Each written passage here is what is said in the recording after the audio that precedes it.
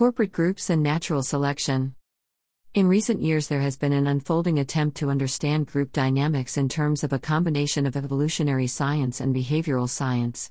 This attempt typically involves an appeal to the concept of group selection.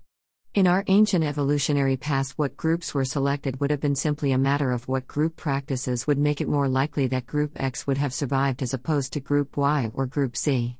Today we are in a position to design our group practices explicitly and to reflect on what type of groups we want to flourish and what types of group behavior we would prefer to be culled from our environment. But when thinking about these issues, it is important to reflect on what constitutes a group. We all have intuitive understanding of things we group together. Thus we can group together people who were born and brought up in the same town, people who were born and brought up in the same country, people who share the same religion, people who share the same political views, etc. Now, if we think in terms of sets, we will note that some of these groups will intersect. All people who are born in the same town will make up a subset of people who were born in a particular country, while only some people who are from the same country will be members of the group of people who are from the same town. Trying to pick out which groups will be salient enough to be selected for, or selected against, by the environment is a tricky task. It makes little sense to speak of people from a particular country being selected.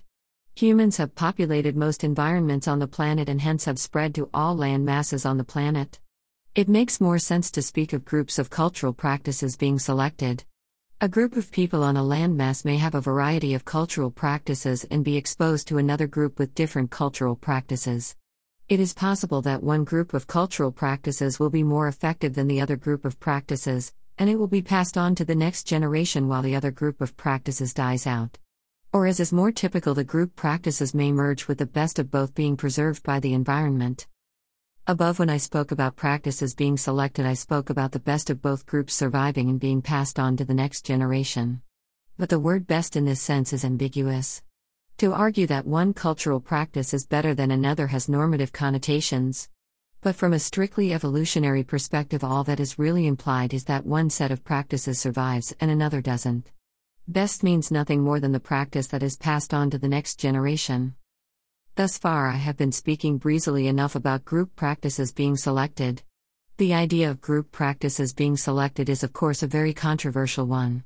Evolutionary theorists such as Steven Pinker, Richard Dawkins, Jerry Coyne, etc. have argued strongly against the concept of group selection. While on the other side of the aisle, theorists such as David Sloan Wilson, E.O. Wilson, and Bob Sapolsky, Boyd, and Richardson, etc. have argued that group selection is a real force in evolution that is as powerful as selection at the level of genes. Sloan Wilson makes the point as follows.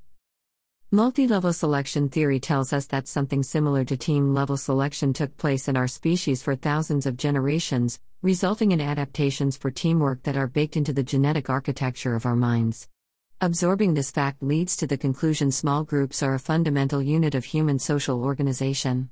Individuals cannot be understood except in the context of small groups, and large-scale societies need to be seen as a kind of multicellular organism comprising small groups. David Sloan Wilson, This View of Life, p. 114. In his 2007 paper The False Allure of Group Selection, Pinker was highly critical of the concept of group selection. He argued that the concept was of little use in trying to understand human behavior, and if we want to understand such behavior from the point of view of human evolution, we are better off sticking to the level of genes being selected. However, Pinker's arguments failed to convince a lot of his critics. Linguist Dan Everett argued that a key example of group selection is language. He argues that the function of language is to build communities. If one group of Homo sapiens has language and the other doesn't, then the group with language will be the group selected. Everett also mentions the selection of genetic mutation by cultural pressures, dual inheritance theory, as a paradigm example of group selection, for example, some groups' ability to digest milk beyond infancy, or dyslexia. Archaeologist Peter Richardson argued that a pro-social psychology aroused as a result of group selection, groups containing mainly selfish members would be at a disadvantage to more cooperative groups. While evolutionary biologist Sloan Wilson noted the question that the Darwinian needs to ask is how can traits that evolve which are good for the group, when they are disadvantageous for members within the group. Traditionally, this question was answered in two ways. Firstly, by noting, 1. Selection among groups is weak compared to selection within groups. 2. Other mechanisms can explain pro-social behavior in ways that do not invoke group selection. Sloan Wilson argues that neither of these can be considered true anymore based on recent findings in evolutionary psychology. Traits can evolve as a result of between-group selection even if they are disadvantageous at in-group levels. And attempts to explain pro-social behavior without invoking group selection typically, implicitly invoke the concept of group selection. Some examples of group designs. Elinor Ostrom won the Nobel Prize for her work on the tragedy of the commons. She studied many different groups who had overcome the problem naturally and abstracted out 8 core design principles that are useful in overcoming the problem. Elinor Ostrom's Core Design Principles, CDP. 1. CDP 1. Strong group identity and understanding of purpose. 2. CDP 2. Proportional equivalence between benefits and costs. 3. CDP 3. Fair and inclusive decision-making. 4. CDP 4. Monitoring agreed-upon behaviors. 5. CDP 5. Graduated sanctions. 6. CDP 6. Fast and fair conflict resolution. 7. CDP 7. Local autonomy. 8. CDP 8. Polycentric governance. In his book This View of Life, David Sloan Wilson discussed how he implemented these core design principles in an experimental setting in a school, using appropriate controls, and where the design principles were shown to be very effective. He recommends that people working in various different groups, such as small businesses, schools, universities, etc., should try to implement these core design principles to increase their effectiveness. Getting businesses to adopt these scientifically justified design principles will be extremely difficult. A lot of corporate groups like to invoke concepts such as corporate cultures they practice. However, these slogans don't typically represent the actual culture of the corporation, but are rather just ways of branding the organizations. In his Dark Matter of the Mind, Dan Everett noted that if a company really wanted to decide what their culture is, they would need to ask the following questions. What are the roles of employees? Who is hired? How are they hired? What tasks and roles are most rewarded, with salaries, bonuses, commissions, stock options, etc.? What are the relative roles of shareholders versus stakeholders? What are the company stories in the boardroom, the washroom, parties, and the lunchroom? We cannot understand culture through questionnaires and public pronouncements alone. We must engage in intense participant observation, as in Karen Howe, 2009, or in careful analysis of intended results, as in Lee Puma and Lee, 2004. Everett, Dark Matter of the Mind, p. 171. Everett warns us that close observation is needed to distinguish between the culture that is claimed and the culture that is evident from observing the behavior of the corporation. He uses his rank value theory of culture to evaluate various different cultural practices. His advice to businesses on what questions to ask about what type of culture they are advocating, and on rank preferences within the overall culture, is a necessary first step in implementing Ostrom's core design principles. First, the business, or corporation, needs to establish what culture they are advocating, then, they need to use the core design principles to give the culture its best chance of flourishing. Reflection on what the overall aims of a company are can help companies face difficult choices head on. It is doubtful that heads of alcohol or tobacco industries explicitly aim to kill people or make them sick. The death and illness are a consequence of a culture that values profit, and perhaps creating employment, above the health of their consumers. If our overall society favors this profit-first perspective, there is no reason for the company to change its behavior.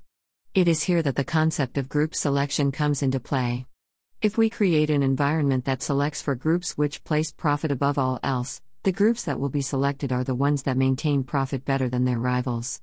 These groups could be a disaster for their consumers, for the environment of the planet, etc. This is analogous to breeding a dog for a particular trait, such as having a particular head shape. With constant selective breeding, one ends up with a dog with a particular head shape selected for it and a series of other free riders that came along with the selected for trait, reduced ability to smell, autoimmune disorders, etc. With the profit at all costs model, you select for profitable groups, but as free riders you get a systematic lack of concern for the well-being of society and its members. Here it is up to society to decide what type of groups it wants to select for. If we don't want to select for organizations that maximize profit at all costs, we need to create a system of punishments and rewards that selects for the traits we want the groups to exhibit. The psychologist Anthony Biglin's work exhibits some of the strengths of this approach of selecting for certain group practices as opposed to other ones. He proposes that we treat organisms as entities whose behavior we can modify in terms of selection by consequences. He argues that testing the impact of selection by consequences on corporate practices would give citizens and policymakers the tools to select the type of corporations we want. Biglan and Nurture Effect p. 177. Although Biglan is aware of the power corporations have to resist such changes, he cites his work with the alcohol industry and the tobacco industry to show that such change is possible. He suggests that positive reinforcement of good corporate practices may be a better tool than either negative reinforcement or punishment. With the work of Biglan, Everett, Sloan Wilson, and Ostrom, we have tools for individual groups to make explicit what their actual culture is and why. We have tools to effectively design this group to succeed. We have an understanding of the dynamics of evolution to, as a society, create selective practices to select for groups with particular traits that will benefit society. This will create a feedback loop where corporations will have a Everett-type worked-out cultural self-image, but will also have to compete in a world that is designed to select for practices based on an ethical worldview based on more than just profit. If the checks and balances society is implementing on the particular corporation are impeding their growth, they will have to modify their worked-out self-interest relative to the interests of the society's selective practices.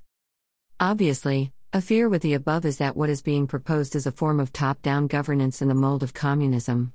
However, that is not being argued for. Rather, what is needed, what Biglan calls a more nurturing form of capitalism. One criticism of my claims above is that corporations are too powerful for any governmental body to select for or against their behavior. In my next blog post, I will evaluate how corporate power can be modified from within using the conceptual tools provided by Blanco's set theoretic understanding of the mind, and naturalizing his conception in terms of contextual behavioral science.